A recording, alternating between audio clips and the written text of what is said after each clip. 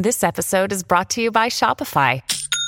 Forget the frustration of picking commerce platforms when you switch your business to Shopify, the global commerce platform that supercharges your selling wherever you sell. With Shopify, you'll harness the same intuitive features, trusted apps, and powerful analytics used by the world's leading brands. Sign up today for your $1 per month trial period at shopify.com/tech, all lowercase. That's shopify.com/tech.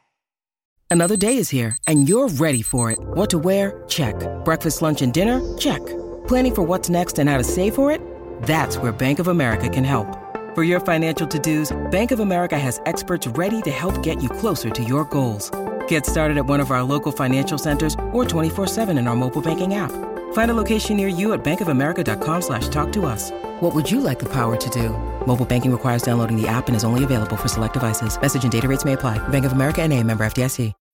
When you need mealtime inspiration, it's worth shopping Kroger, where you'll find over 30,000 mouth-watering choices that excite your inner foodie. And no matter what tasty choice you make, you'll enjoy our everyday low prices, plus extra ways to save, like digital coupons worth over $600 each week. You can also save up to $1 off per gallon at the pump with fuel points. More savings and more inspiring flavors make shopping Kroger worth it every time. Kroger, fresh for everyone. Fuel restrictions apply. Welcome to the only daily podcast focusing on compliance news of the day. Each morning, start your day with a cup of coffee and Tom Fox, the voice of compliance, to hear about 4 of the top compliance, corruption, or leadership stories you will need to start your day. The Daily Compliance News is a production of the Compliance Podcast Network.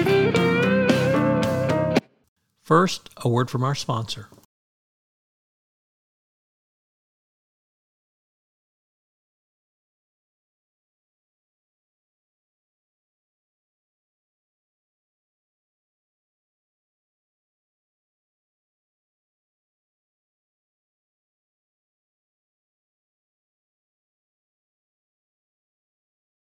The Daily Compliance News for October 29, 2021, the Meta edition.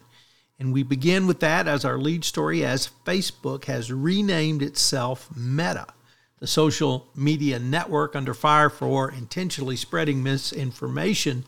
So the change was part of its bet on the next digital frontier called the Metaverse.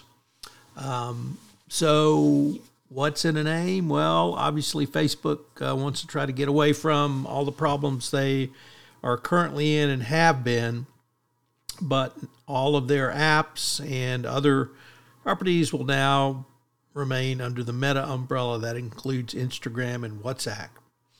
The move punctuates how Mark Zuckerberg plans to refocus the company on what he sees as the next digital frontier, the unification of disparate digital worlds into something called the Metaverse.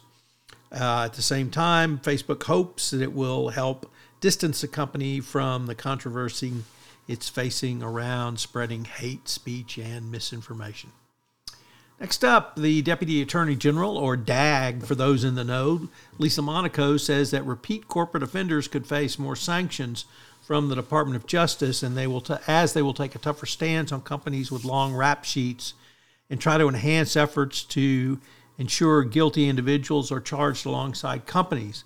They're going to bring back the requirement under the Yates memo that companies must provide information on all employees or executives believed to have participated in crimes such as bribery and corruption under the FCPA. If corporations don't, they won't qualify for leniency programs. They also said they are going to revisit the issue of monitorships and looking at deferred prosecution agreements to see if companies have complied with the terms of their obligations. So this is the second speech we've now had from the Department of Justice that they're going to toughen things up. So we're going to keep an eye on that. Next up, also from the Wall Street Journal, Risk and Compliance Journal, this one from Mingy Sun, the prior stories from Dylan Tokar. More tech whistleblowers are expected. They're coming forward with concerns and information about their workplaces following the Facebook papers. We didn't see a ton of this in Silicon Valley, and now we have, says Mary Inman, who I interview on an upcoming podcast. It's become more of an acceptable path to be a whistleblower, and there are role models now. So there'll be more whistleblowing from tech.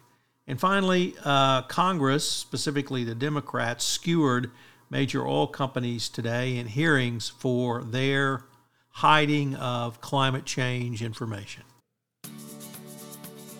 The Daily Compliance News is a production of the Compliance Podcast Network and a proud member of C-Suite Radio. Thanks so much for listening. I hope you'll join me again tomorrow.